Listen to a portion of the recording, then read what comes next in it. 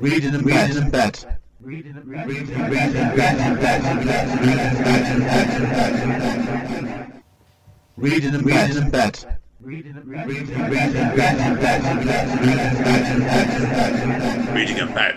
in bed. What's the podcast today, Amanda? Reading in bed. Not a special Christmas. No, I'm not going to give it away then. What is a special reading in bed, Amanda, isn't it? What is a special reading in bed? It's the Christmas special, which we always do every year. Yeah, and we're both, obviously, this is an audio podcast, isn't it, Amanda? We've both got, what are you wearing first? I'm wearing my snowman jumper. I can't read my t-shirt is here in this one, actually. Very helpful. Yeah, mine's How to Build a Father Christmas t-shirt. So, of course, what is Reading in Bed, Amanda? It's a book review podcast. Yes, and I am Andy N. And I'm Amanda Nicholson. Yeah, and formerly, of course, Amanda Steele. Now, with Reading in Bed, obviously, usually we review somewhere in the vicinity of at least 3 or 4 books every month. Now, with it being the Christmas edition, Amanda, what's a bit different this time? We've just reviewed one book and then we're going to talk garbage for the rest of it. Yeah, well, no, it's not quite garbage. But people that tune into Reading in Bed obviously will know that on the December episode every year, we obviously do have an awards. So if you're wondering now, we're going to do the regular news in a moment. Amanda will do a quick book review. I'll do a quick book review. We've got a number of awards we're going to give out, and we're going to read out something Christmassy to finish off with, aren't we? Yeah. This should make it a good, nice, jolly episode. Now, obviously, as always, what have we been up to in the past month, Amanda? We've just released a winter book. Yeah, you nearly said Christmas book as well. Yeah, no, Christmas has gone to my brain. Yeah, well, I said it's that time of year, isn't it? So, yeah, what's the book called, Amanda? It's called The Snow Was All We Could See. And what's the book about? It's about poems and short fiction, and all centered around Christmas or winter themes. Yeah, it touches on both rounds, really. So I'm very pleased with the book to burst in, and I know Amanda is as well. Now, people may have noticed, obviously, about the title of it. There is a bit of a gag in this title, Amanda, isn't there? Yeah. Yeah, because a couple of years ago, I bought out a very short poetry book, and I've gone even shorter since then, called what was it now? The street lights were all we could see, and I forgot the name for a second then. Or the lights were all we could see. I forgot. Oh, my mind's completely gone today. Anyway, either way, you can find it if you look for me. So now, what did we bring out last year, Amanda? We brought down a joint book about lockdown, and we called it The Lockdown Was All We Could See. Yeah, now that was a joke at the previous book. And now we've bought The Snow Was All We Could See. And all the covers are very similar. It gives it like a very similar feel, doesn't it, Amanda? So, yeah, like a series of books. So, no, check it out. We're both really pleased with it. So, I've got a bit of music coming out on the Ocean of Buckle and with Experimental Band Distance as well, on a number of compilations in December. But you'll see them if you look on the pages. Have you got any more news, Amanda, from your side? No, that's all my news. Yeah, keep an eye on Amanda's obviously website, because at the moment on her work side of things, she's starting to get a lot of articles coming in at the moment, aren't you? Your copywriting side, Amanda. Yeah, so I'm posting all the links on my copywriting page, which is on my blog, Amanda Steele Writer. So if you search for that on WordPress, you'll find it. Yeah, and also it's work. Amanda's always looking for more work on that as well, paid work preferably as well. So it's keep an eye on it, definitely. Some good stuff there. Right, okay, on to Reading in Bed. Ladies first. What is the book? It's called Away with the Penguins by Hazel Pryor. Okay, then. Would you like to first of all tell us, Amanda, then, the blurb of this book, please? Okay. Veronica McCready lives in a mansion by the sea. She loves a nice cup of Darjeeling tea while watching a good wildlife documentary, and she's never seen without a ruby red lipstick. Although these days Veronica is rarely seen by anyone because at 85 her days are spent mostly at home alone. She can be found either collecting litter from the beach, people who litter the countryside should be sure, trying to locate her glasses, someone must have moved them, or shouting instructions to her assistant Eileen. Eileen, door. Veronica doesn't have family or friends nearby, not that she knows about anyway. And she has no idea where she's going to leave her considerable wealth when she dies. But today, Veronica is going to make a decision that will change all of this. Right, okay then, Amanda. Well, obviously, before we come on to then what the strengths and weaknesses, I'm curious then, what drew you to this book before we start? It's not my usual choice of book. If you've listened to any previous episodes, you'll know that. The difference, Amanda, with you is, what is your usual choice of books? It's usually where everybody dies. Okay, so seriously, what made you want to read this book? I was looking for a Christmas book, and I did notice this one about a year ago when it was just coming out. And I know my sister loves penguins, so I thought I'll read this one. There's a little tribute to her, even though she doesn't listen anyway. And there's a nice little picture on the front of it as well with snow and penguins, so it just feels very Christmassy or wintry at least. Yeah, Christmas. So is it a very cute sort of book, is it then? Or not? It's not cute. It's quite a nice story. The characters are quite well developed. Right, well, okay, so we better move on to the strengths, and don't we then? So yeah. Tell us what the main characters like in this book then before we start. So you've got Veronica McCready, who's 85, and she's not like your typical like soft-hearted grandmother type who bakes scones for you. She's quite sort of difficult to get on with, but she's not like outright nasty. She's just very set in her ways, and as the book goes on, you kind of find out from her past why she's that way. And she meets up with her nephew, I think it is, who she didn't know about. Was it a grandson? The grandson, sorry, who she didn't know about. And it doesn't work out at first because he's high on drugs when she meets him, and he just thinks that she's stuck up, and she starts to think maybe he only wants to know her because of her money. So she decides to give it all away to a penguin sanctuary. Yeah, so certainly you can see in this one, anyone reads novels, there's certainly a journey in this one, isn't it? And so obviously then, like, as soon as she gives it away to the penguins, like I said, everything changes for them, doesn't it? Then basically, so yeah, I get it completely. So, okay, tell us what was the pacing like this book? Was it quite an easy book for you to read, Amanda? Yeah, it was quite easy. On the surface, you just like think, oh, sure, she's very stuck in her ways and a bit stuck up and wealthy, and she don't really understand anything. And then you think, oh, well, he's just a druggie. But then when you delve into it, you just kind of see like the stories behind both of them, and I think they get to know each other and form an understanding. But I'm not going to say what happens. No, of course, so that one's on. Okay, is there anything else you need to talk about with the book? No, nothing really. I think we've mentioned anything. Yeah, so it sounds like you have that one. So yeah, so let's say it's like, was it quite a quick book for you to read this one? I can't remember how long it took me to read. I think it might have been about a week or two. No, good. So that sounds good to me either way still. So, okay, is there anything on the weaknesses side you want to talk about? Not weaknesses so much. I just don't think as a book, it wasn't like an amazing or groundbreaking book. But there was nothing in particular where I thought, oh, I hate that. It's just, I think there's a lot of similar types of books, but it took you from one point to another point. Yeah, so it did the job it should have done, then basically, didn't it? So yeah. No, that's fair enough then. So, like, how was it a Kindle you got this as a book, was it? Or was it, what did you read? What did you get hold of this book? Yeah, I got the Kindle. Was it quite, did it tell you how long a book it was? Oh, I can't remember. I just kept reading it until it was over. Typical woman. So, no, so anyway, so is there anything else you need to mention on the book, Amanda? No, nothing really. One question I want to ask you is about this nephew of hers. Yeah. Did he have quite a journey on the book as well, did he? Or did he not really? Was he a background character? In some ways, they found out they had quite a bit in common because the way he'd been brought up was a bit similar to how she'd been brought up. So they kind of had like a bit of an understanding, and they didn't realise that they actually had stuff in common. Yeah, it's like, I'm right, isn't it? It's a bit like an odd couple sort of thing, really, isn't it? So yeah.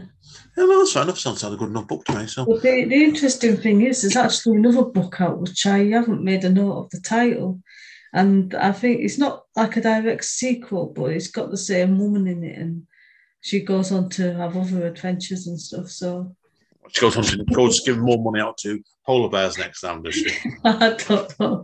I'm not reading that. I did like the book. It was a nice Christmas book to read, but sometimes you just feel like you don't really need to read anymore. Like you just enjoyed it and you leave it at that.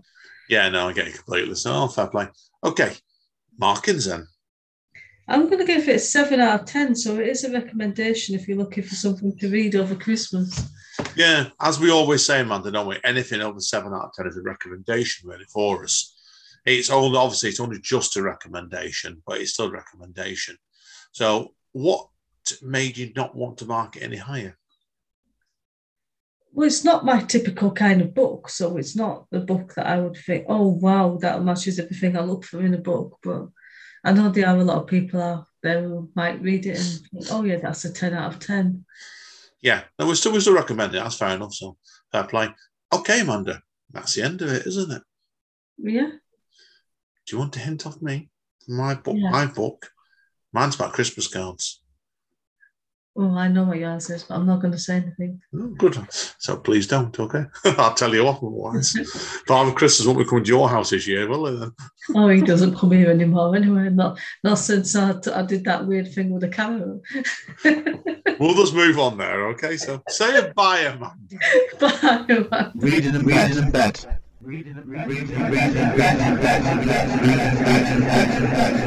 Welcome back to Reading in Bed with me, Amanda Nicholson, and Deanne, episode 47, the Christmas special. Ho, ho, ho. Now, I've thought about that. To celebrate Christmas, we've just been over to Poundland before, Amanda, haven't we? And yeah, we came back. Well, I've not had this before, actually. Pepsi Max Lime. Yeah, because nothing says Christmas quite like limes, does it? I feel like I lime sometimes, so I've opened it up, and if you hear one of us choking in a minute, you know why. One of us has killed the other live. No. On podcast. Anyway, right, book-wise, okay. Obviously, my book for this month. What do you want to start with, Amanda? The title and who it's by. Okay, the book is called The Affair of the Christmas Card Killer by Jack Murray. And it's the first book in the Kit Aston series. Okay. Who did you say that was by? And Jack Murray, and then I said Andy Murray then. That's a new career for me.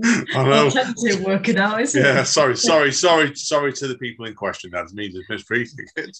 It's by, to confirm, Jack Murray, The Affair of the Christmas Card Killer. Okay, do you want to read the blurb? Yes, okay, so it's quite a short blurb as well. It's Christmas, 1919.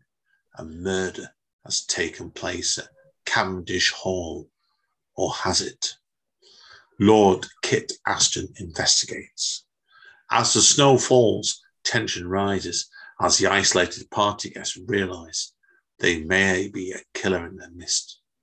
Past and present collide with Kit Aston as he attempts to uncover the truth about the murder, his experiences in the Great War, and win the heart of the girl he loves. This is a classic murder mystery set in a country house following the end of the Great War. Oh. So do you want to start with any strong points? Yeah, well, do you want to know, obviously, people are wondering, obviously, I had a look, like Amanda did, we both just looked around for a Christmas book, really, didn't we, to review for this, and I think this came out a couple of years ago, and it's obviously a murder mystery, like I said, set in 1919, and it's unusual, really, because, you know, when you read murder mysteries, Amanda, usually, you tell your readers then how quickly the first person normally dies in the book. It depends, really, doesn't it? It's usually fairly quickly, though. This one was halfway into the book, actually, would you believe? Yeah. And I was a bit surprised in that. You know what I mean? You can get a bit surprised when they do that sort of thing, can't you? When they really take the time killing, being the murderer, basically. And I'm not going to give that away, obviously, because I don't want people to know who died or possibly died. But I actually liked the character that got murdered. I thought, oh dear. I thought that's a bit of a shame. I was going to ask you in general, what were the characters like? Because when you're saying like he's a lord and he's in a country house, I've just got an image of a load of toffs at a pie and probably wanting them all to be killed off. It was heading in that direction. I've got to be honest. It's got its faults, but yeah, it was the book was heavy in atmosphere. That's for sure of it, and it felt like to me it was almost like they were trying to get cash in on Downton Abbey in some ways, if that makes sense. Yeah, that's why. I'll be honest with you, I didn't hate it because it was nice when there was a book. There was a lack of violence in the book, no sex. I don't recall any bad language either. So they just tried to set the scene. The writer took his time to getting the main gentleman killed off. And at which point, then all the pieces were in place, a number of suspects, basically. And it was basically an ex-soldier that was basically investigating it while they were all snowed in before the police got to him towards the end of the book. Yeah. And when the police arrived, I won't say it had been solved, but I think a lot of it had been set up then, to get sorted out fairly quickly after that. So. Okay, so is there any more good points when you move on to bad points? Like I said to you, it took the book. It was, if you're looking at the fact where the book moved along from A to B to C, and it followed everything right. It did on the basics of it, and there's a few things I want to talk about. We'll come on to in a minute, but if you like it's a good Christmassy sort of thriller. Okay, it's perfect. You know what I mean? Like it's that sort of book you said before. Yours, it's nice. This is nice to read on Christmas time, really. Yeah. Do you want me to go into the weaknesses? Yeah. Okay. Bad points. Well, there's nothing really that wrong with this book. There's a comment somebody else put on Goodreads, which I agree with, which probably sums it up better, was that they didn't like the fact was there was a way that the male characters insisted on using their first names, and even the servants then all used their first names, which apparently simply just wasn't the case back then. So it looks like it was, you know what I mean? Like there was a bit off-putting on that because I think I wondered about his research mechanisms in some places. Yeah. There was also a lot of trouble with this as well, and this has cost me quite a bit of marks as well because a lot of people didn't like this. There were a lot of errors in the paragraphs, also up and down, spelling mistakes and punctuation. And I did read another review saying the book itself is near 240 odd pages, but they counted 118 either spelling mistakes, punctuation mistakes, or missing words in paragraphs. Well, which is it's very off-putting, really, that, isn't it? So it is, yeah. And I didn't see this in my copy of the book, but somebody's also a good reader said that apparently he's basically stated he spent weeks on the spelling, punctuation, and structure of the book after he finished it. And I thought, oops. I mean, that's a fair enough point, isn't it? So I've not checked whether the writer's done any more books. He probably has done. But you would hope, wouldn't you, like somebody's helping him out with the second book more. Yeah, it's a very difficult one because if you're self-publishing, it's really difficult to spot your own mistakes. But on the other hand, it's like you have to do everything you can to try to minimise them as much as possible. Yeah, and I think he's got a problem. He needs someone to have a look at that if he does another one, that's for sure of it. So, because there's clearly a potential problem with it, but it is what it is. Now, other thing with this book was I usually personally like books that move a bit quicker. And I think this book was only 240 pages, but it did seem to move at a very, very, very slow pace. Do you know what I mean with that? Some books are much easier to read than others, aren't they? Yeah. I found this one, I didn't hate it, like I said to you. I thought there was a lot of good things going with the book, but it seemed to me, it took me a month to read this book because I've had books before now where I've done a few good read ones, like first read ones on Amazon, when I've polished them off in 2 or 3 days. And I know you've done that with books before now, haven't you? Yeah. But this isn't that sort of book. It's one that I think you're going to read a couple of chapters and put it down and come back to it another day. So if you want a quick read, I don't think this is the book, to be honest with you. But anyway, I did like it. So. Okay. So do you want to give it a mark out of 10? Or yeah. What do you think I'm going to give us out of 10, Amanda? I think it's going to be at least 7. It's actually 7. I think a lot of this spelling and punctuation and missing words from it, it's costed quite a bit of marks, truth be told. But again, it's like I said, I like the atmosphere in it. And I did actually like the lead detective in it, Kit, when he came into it. It was practically a cardboard cutout, but it was nice. It was nice, okay. And I liked all the atmosphere, particularly. It wasn't as atmospheric as the Michelle Cox books on the Henrietta and Inspector Howard books who were set in Chicago, which I may be talking about later on. So, but it's not as good as that, but it's still worth it. It's worth your time. So yeah, 7 out of 10. Okay, so it's a recommendation. Yep, 2 recommendations. Okay. Now that actually is the book review section of the podcast, Amanda, isn't it? Yeah. Yeah, now what we're going to do today, guys, on the rest of the podcast, it's going to be a bit more shorter sections. Now, part 3, coming up next, is going to be our favourite book of the year. And it'll be interesting, this, because I'm going to be interested to see if Amanda pulls out a book that she absolutely loves and I hate it, or a book I absolutely hate and she loves, or maybe we do the same book. Yeah. So wait and see. Right, well, we'll take a quick break, guys, and I shall see you in a minute. Say bye, Amanda. Bye. Reading in bed.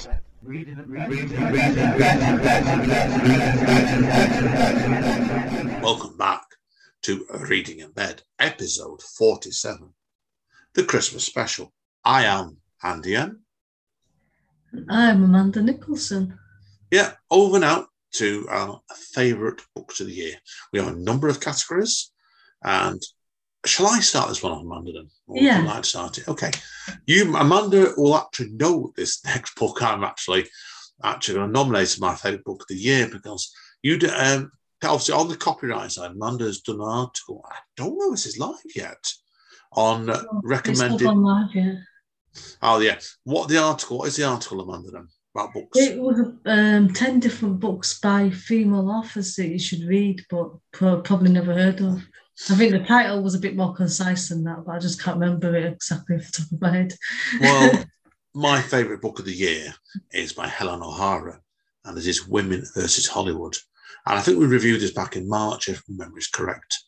And Helen O'Hara is a very, very good journalist who works at Empire magazine. And I'll read out to you the blurb. It's very, very short, this blurb, okay? A call to arms from Empire magazine's geek queen, Helen O'Hara, that explores women's roles, both in front of and behind the camera, since the birth of Hollywood, how these roles are reflected within wider society, and what we can do to level the playing field. What would you like me to mention with this book, Amanda? Why you wanted to make it the favourite book of the year? I felt there was one where it was non-fiction, but it was very, very, very well researched. And there's a question in it and the front of the book, and I have asked you this question before, Amanda, and I think you've quoted this in the article you wrote as well. Yeah, I did, because I found that really interesting. Yeah, I'll read the question out to you and I'll give the answer, because I can't ask Amanda to do it. So, but how many films did Universal Studios release with women credited as directors in 1921 it was? There was 8. And 100 years later, it was Pitch Perfect 3. This simply is, and I'm going to be honest here, it's a very, very well-written book. I've been familiar with Mrs. O'Hara's work for Empire Magazine and the Empire Magazine podcast in particular for years and years. And it really isn't a surprising amount of research she's done in this book. It really shows through a thorough look of women from the success in silent films, now the transfer to talking pictures in the 1930s, and the creation of the studio system. Basically, changed everything. So that's why I know you've read a bit of it, Amanda, and you said it sounded a really fascinating book, didn't it, as well? Yeah, I think there's a lot of interesting points that are raised in the little bit that I read.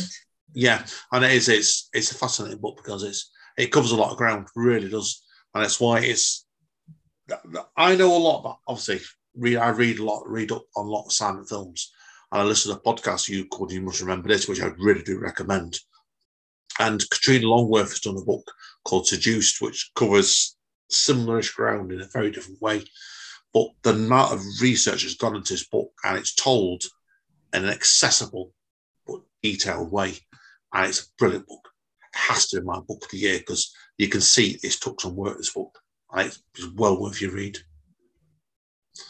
Is there anything you want me to ask? You want to ask me about this book, Amanda? No, I've got no more questions.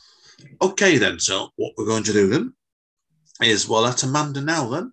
Would you like to tell us your book now? Yes, so my favourite book of the year is called Stranger Times by C.K. MacDonald. When did we do this one, reading back then? People want to check the archive out. I think it was pretty early this year. It was probably one of the first books of the year, maybe January or February. Fair enough. Then have you got a blurb for this book, or do you just tell them why you like the book? I don't have a blurb, but there were the things that I like. There's quite a few things I like, actually. Firstly, it's set in Manchester at a fictional newspaper called The Stranger Times. I like that.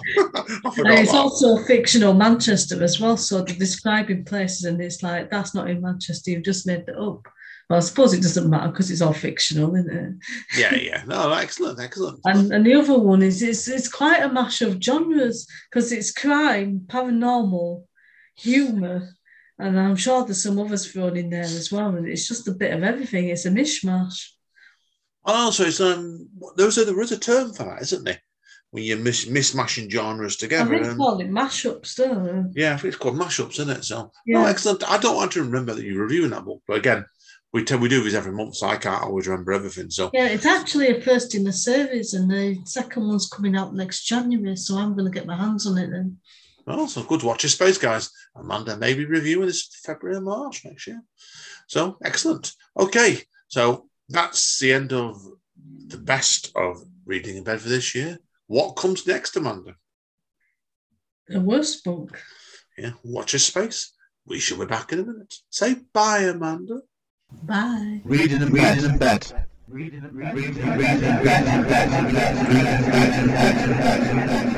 Welcome back to Reading in Bed with me, Amanda Nicholson, and Anne. What episode is it, Amanda? It's 47, if I believe what you say, but who knows? It could be 67. Who knows? Watch this space, as I would say. So with that. So anyway, guys. Okay, now obviously we've been the positive books on the previous one. Now we're going to tear the books apart. Well, this is going to be fun because I'm going to see if Amanda remembers my book in a minute. So, and the good thing is when we do these, the Wars of Amanda, do you agree with me? We don't tell each other in advance, do we? What the books are, and we're going to slag off now. Oh, God, I don't like the word slag off. Should we say constructive criticism? Is that fair enough? Tear to pieces. Okay, it's rubbish, right? So, would you want me to go first this time? Yeah. Right, this book was actually reviewed right at the beginning of the year. I think it was in the January episode, this one as well. Connie Palman, Your Story, My Story. And this was on Amazon Reads one, this as well, so first read. So, do you want the blurb? Yeah. Yeah, it's... Okay, this is... Of all the famous love affairs between literary giants, none saddens and intrigues people more than the dramatic marriage between the brilliant young American poet Sylvia Plath and the handsome and arrogant British poet Ted Hughes. Their instant chemistry was legendary, and for a time it seemed like their remarkable connection was the antidote Plath needed to suffering that always plagued her, and that she wrote back so powerfully in her iconic autobiographical novel, The Bell Jar.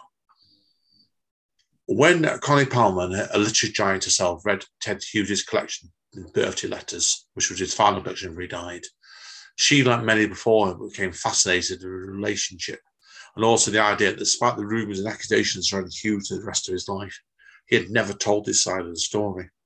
So after amusing herself in everything written by and about the two artists, she channeled Hughes' story to write the extraordinary book you're going to read. Your Story, My Story is an unforgettable love story and portrays two great minds that, when fused, reach the wildest heights of both creativity and destruction. Okay. So what made you hate this book so much that you would vote it worst book of the year?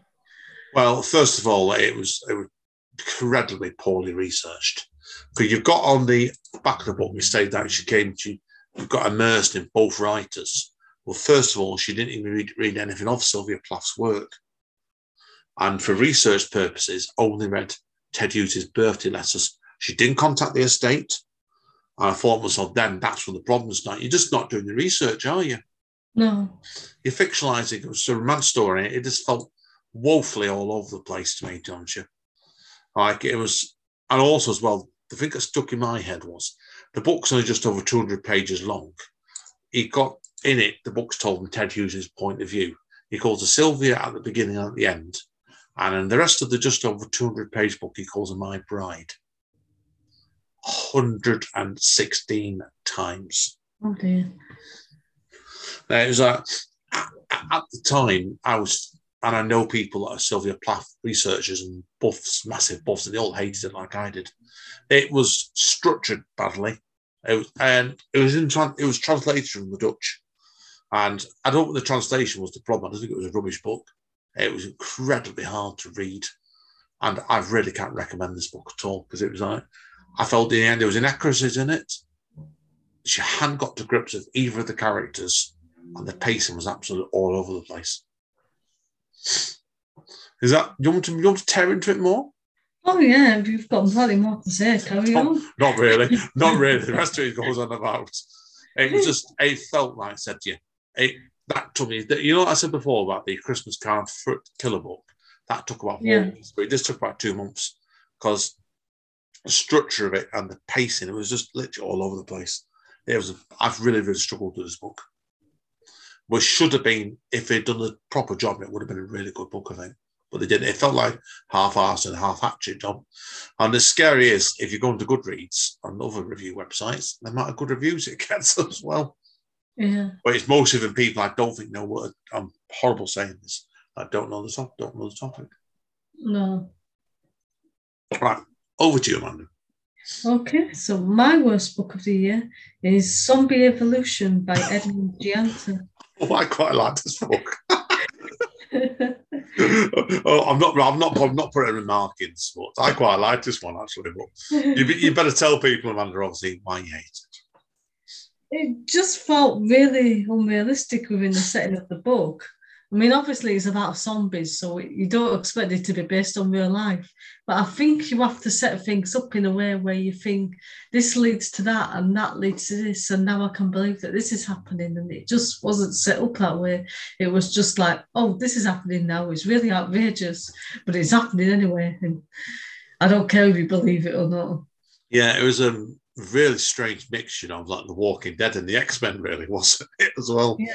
And it's like by the end of the book, it had just gone ridiculous. And I know there's quite a few in the series, and it just makes you wonder, like, where are these going to go? What's going to be happening by the end of the series? There was I'm not curious if I'm actually going to read them. No, save me. One was enough. I think there's another 6 or 7 books in the series. Penn came out after that, and he seemed to bring them out fairly quickly as well. So it does make you wonder: how is the writer writing them in about a month, or will his massive archive Penny held back for a while? Just wonder, doesn't it? Yeah. Anyway, so is there anything else you need to say about this book, Amanda? It was the characters were really cringeworthy. In particular, the couple that had the kid, and then the way the father was thinking about his daughter and stuff. It wasn't quite like. I don't think there was anything like romantic, like or like he was thinking about her like as a paedophile or anything like that.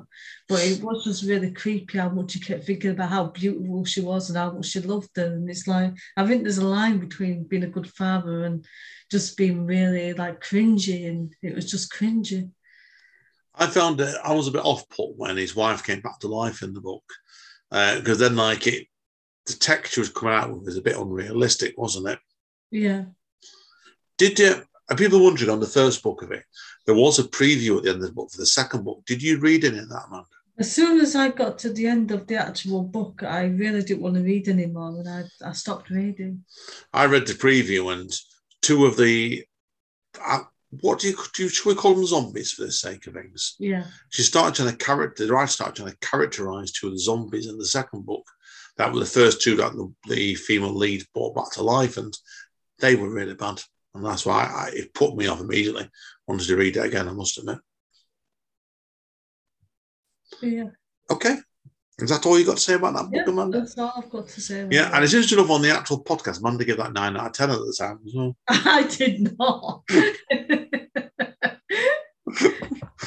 think you give about 3, if my memory's correct, didn't you?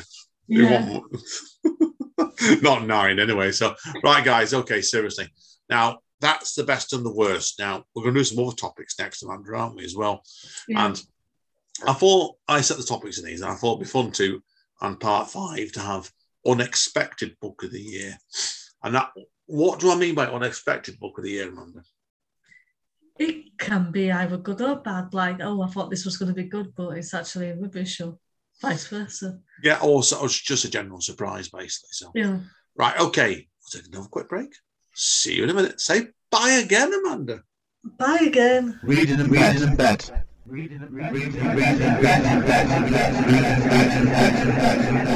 Hi, guys. Yes, okay. On to part number 5 now. Unexpected book of the year. I'll go first, Amanda, if you want me to, okay? Yeah. Now, mine's got a bit of a story behind it, so I've got the blurb, and I might, thanks, Tony, the paragraph, the blurb's quite short, actually, so. But it's my unexpected book of the year was by Michelle Cox on A Girl Like You. Now, as people know, obviously, there is a page up on a website called matchmaker.fm, isn't there, Amanda? Yeah. It's a very interesting website. Yeah, where so people have podcast guests, and I've got one up there for Spoken Label and for Reading in Bed. Now, occasionally this happens where I get books come in, and I can be frank here, and there is a running joke between me and you, Amanda, sometimes when I get these requests come in, isn't there? Yeah. Because it's some of them can be absolutely awful. People that haven't researched the podcast, or in some cases wrote terrible books, unfortunately. Now, I got this approach by Michelle Cox, who I can remember is correct, is a Canadian writer, and to review her, basically to come on Spoken Label. And I went and had a look on Amazon, so I thought I'd see the previews. And the first 2 books up as free downloads, and I thought, I'll give them a go from a Kindle. And I've really enjoyed it. I've really enjoyed this series. And it's not my sort of book either. That makes it more fun. So, would you want to read the blurb out, Amanda? It's only very short, very short. Yeah, go on then. Henrietta von Harman works as a 26 girl at a corner bar in Chicago's northwest side. It's 1935, but things still aren't looking up since the big crash and her father's subsequent suicide, leaving Henrietta to care for her mother and younger siblings. Henrietta is eventually persuaded to take a job as a taxi dancer at a local dance hall, and just when she's beginning to enjoy herself, the floor matron turns up dead.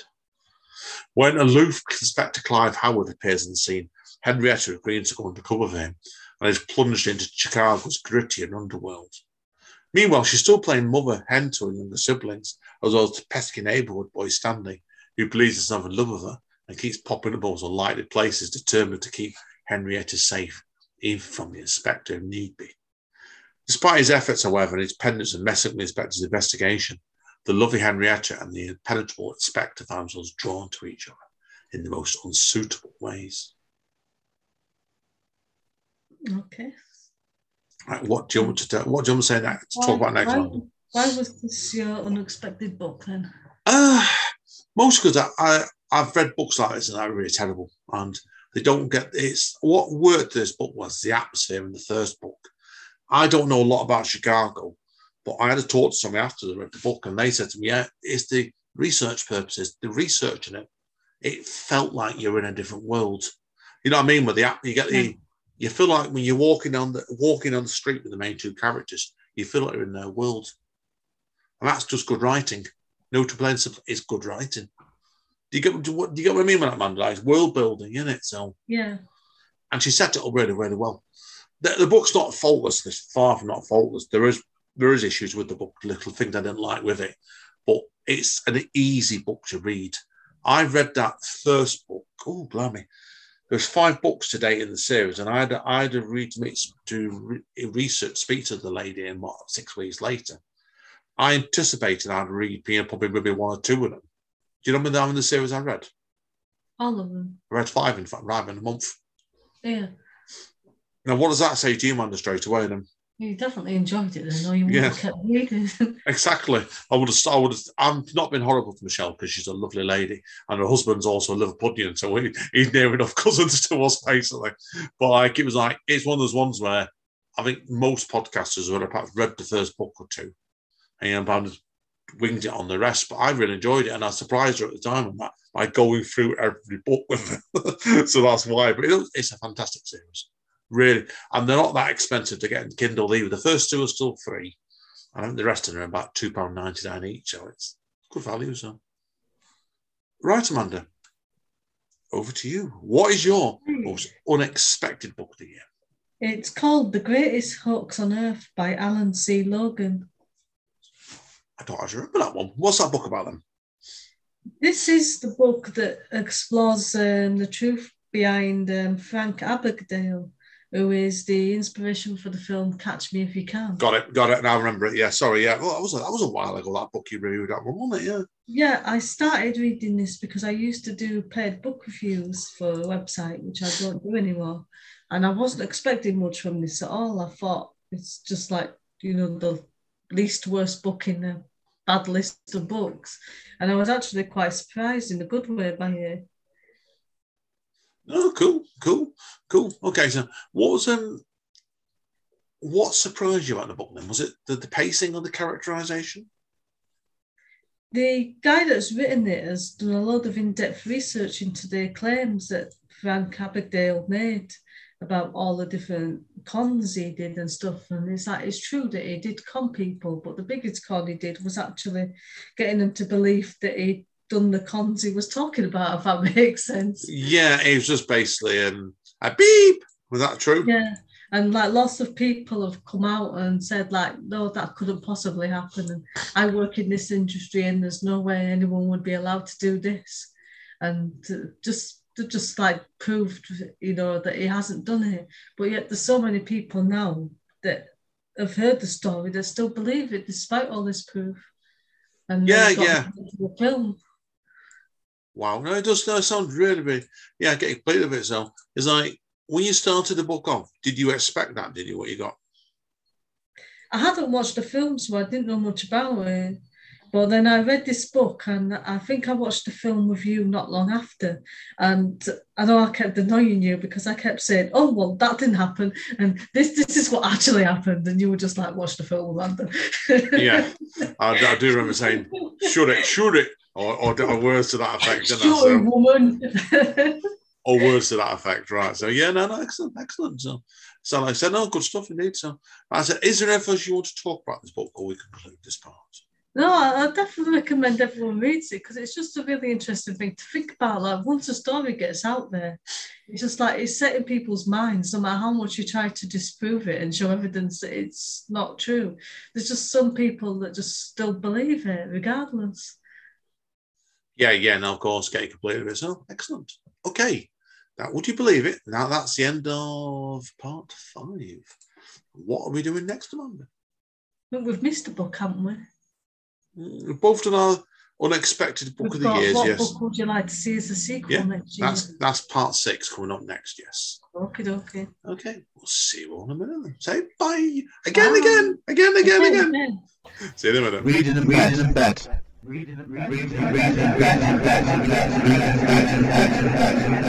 Welcome back to Reading in Bed with me, Amanda Nicholson. And Andy M. Episode 47, the Christmas special. Now, I just have to say as well, if you can hear a weird noise in the background, it's the washing machine next door. I was actually wondering what that was myself. I could hear that from here, actually.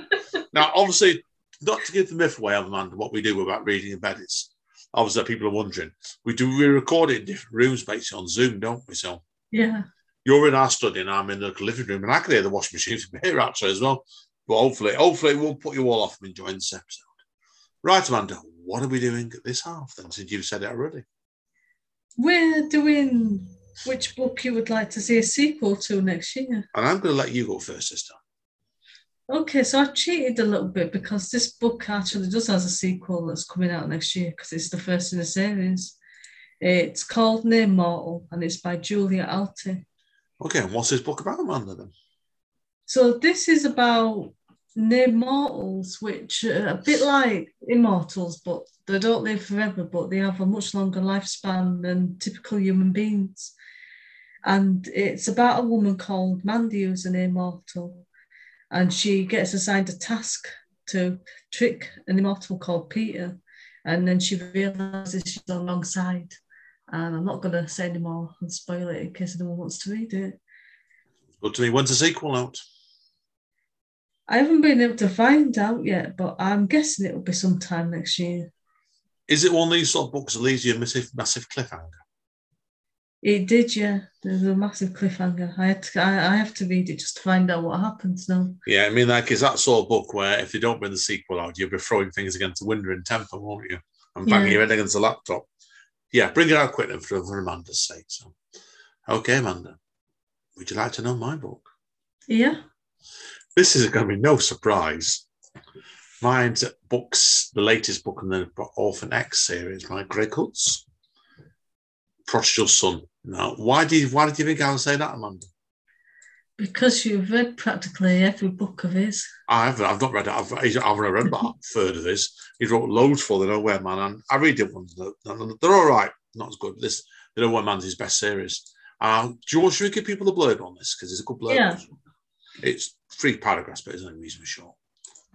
Forced into retirement, Evan Smock gets an urgent request for help for somebody he didn't even suspect it existed, and that's his mother, right? Who she was dead. As a boy, Evan Smock was pulled out of the foster home and trained in an off-the-books operation on its orphan program. He was an orphan, a government assassin, perhaps the best, with known to a few insiders as Orphan X. He eventually broke with the program and adopted a new name, the Nowhere Man, and a new mission, helping those desperate in their times of trouble. But the highest power in the country made him a tempting offer. In exchange for an unofficial pardon, he must stop his clandestine activities as a Nowhere Man. Now Evan has to do the one thing he's least equipped to do, live a normal life. Then he gets a call for help from the one person he never expected, a woman claiming to have given him up for adoption, a woman he never knew, his mother. Her unlikely request helped Andrew Durran, whose life has gone off the rails, who was in the wrong place at the wrong time, bringing him into deadly attention of very powerful figures. Now a brutal brother and sister assassination team are after him, and with no one else to turn to, no place to help, Evan is Durran's only option. But when the hidden cabal catches on to what Evan is doing, everything he fought for is on the line, including his own life. So what made you choose this over any other book then? The bloody ending, because it gets blown up, right? The book's been out for nearly a year. It's been out before it came out, beginning of the year, so no point in saying that. It's been out for 11 months. At the end of it, he discovers that his mother dies, basically, from cancer, I think it was.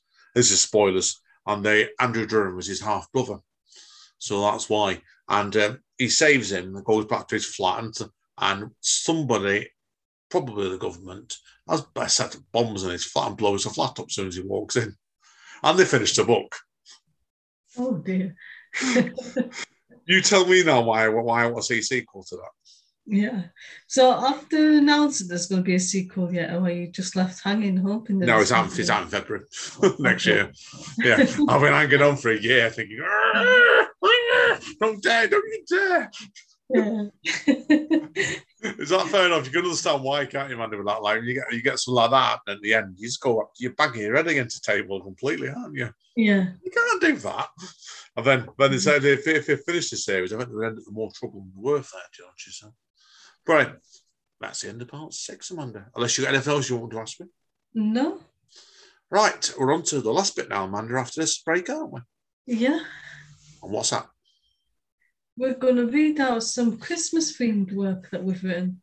Yeah, again, we're going to, as a little bit of an outro, really, we're going to read out, I don't know what Amanda's going to read, but I'm going to read something else, certainly Christmas-related, and we have to wait and see, won't you? So, say bye, Amanda. Ho, ho, ho. Ho, ho, ho. Ho, ho, ho. See you in a minute. Reading and bet.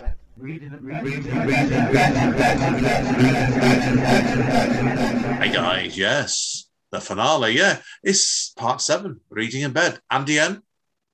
And Amanda Nicholson. Episode 47. Now, does it feel a bit weird, Amanda, what we've done here this time? Because we've done a lot of quicker parts, haven't we? So I've quite enjoyed it. Yeah, so it's been nice, actually. So, well, I said, okay, now, the pieces we're going to do today, where are they from, Amanda? They're from my brain. Well, one is from my brain. The other is from your brain. One man's from my mum, actually, you must know, right? So, but no, seriously, they're both from our new book. The snow was all we could see. It's not a heavy plug. We're not like that. We just thought it'd be nice to finish the podcast off the year with these. So this is a poem of mine called Snow Fight. Leaving prints underneath the tunnel. You said afterwards you thought I'd given up after chasing you all the way down the road like a whirling syllable every time I caught up to you with a fistful of snow. Echoing back years into our past when I used to drag you up to Tantle Hill, sledge in hand, and we both thought we would take off into the air like Father Christmas. Of course, it never happened. And more often than not, we would end up in a pile of snow with our scarves knotted over our mouths, leaving footprints before vanishing from view. Moving hands against the season, fingers colliding together without words. Okay, and what's your piece, Amanda? Mine is called Krampus and the Manchester Christmas Markets. Weakened by the goodwill of Christmas, boxes of chocolates and mint candy canes, Krampus staggered into the middle of Manchester Christmas markets. A child reached out, mistaking him for Santa, wiping chocolate all over his cloak. Krampus looked helplessly at his hands, where there used to be claws. Another child started screaming. Everyone heard, though his mother seemed oblivious to the deafening noise. Krampus wanted to give him something to shriek about. He could only look on as chaos ensued around him. Children running off without parents, noisily grabbing for everything and demanding as always. I want. Mine, the Christmas spirit all but forgotten, and he longed to break their spirits. All he was able to do was take candy from a baby and steal all her right socks, leaving a wake of odd socks everywhere. Krampus replaced Apple iPhones with real apples and laptops with typewriters, confusing children everywhere. He took their e-readers and replaced them with books. iTunes vouchers were transformed into records. Then he burnt all the turkeys. Christmas is ruined, everyone cried, except for those in Iceland who didn't care about the food or technology and preferred to curl up in bed with a book. Excellent. That's very you, Amanda, that piece. Very satirical. Oh, fantastic. So, always, I've got to say, guys, I'll say that's now the end of year. It's under our fourth year now, Amanda, isn't it? Yeah. Yeah. It was weird, actually, because like it's when we first started, I always remember we did our first podcast, Amanda. Do you remember that? A long time ago in a Yeah. galaxy far away. Yeah, like it was obviously like it when the podcast first began, Amanda was doing book reviews by herself, weren't you? And you did it yourself. Was it reading recommendations of Amanda, didn't you? Yeah. It was just me talking to myself like a crazy person. Yeah, and then like I still do that now, just not on the podcast. Well, you asked me at the time to come on board for the relaunch, didn't you? So, and didn't you call? Was it you that came up with the title of this podcast, Reading in Bed? I don't think it was me. Yeah, I think you asked me like 5 minutes before we started the podcast, and I thought people read in bed, so we'll call it Reading in Bed. Yeah, it's led to a bit of confusion, hasn't it? Because sometimes we get people like sending us stories in going, this is a nice story to read in bed. I know, we do. And it's ironic, I never actually read in bed. I think you do sometimes, don't you? Only if I'm ill. It's more comfortable to read in my nice gaming chair now. Yeah, she's sat on at the moment. So usually me, I've usually reading on my Kindle going to and from work. So I've got about an hour's journey each way. Don't tend to read much at home. So it's like, but he said it's a different way. So it sounds good. So anyway, guys and girls, right, for next month, unfortunately, Amanda doesn't know what you're doing yet, do you? No, it's a surprise. Well, I've got one book read, which I'm not going to reveal. The one I'm reading at the moment is by the AEW wrestler Jon Moxley, called Mox, which is his autobiography. And it's colourful. That's only one way of putting it. So I'll be reviewing that next month. So in the meantime, then, it's ho, ho, ho from me. And ho, ho, ho from me. See you all next time, guys. Stay safe. And stay mince pies over, which we're going to do now. Into the kitchen. Merry Christmas. Mince pies, here we come. Ho, ho, ho. Reading and bet. Reading and bet.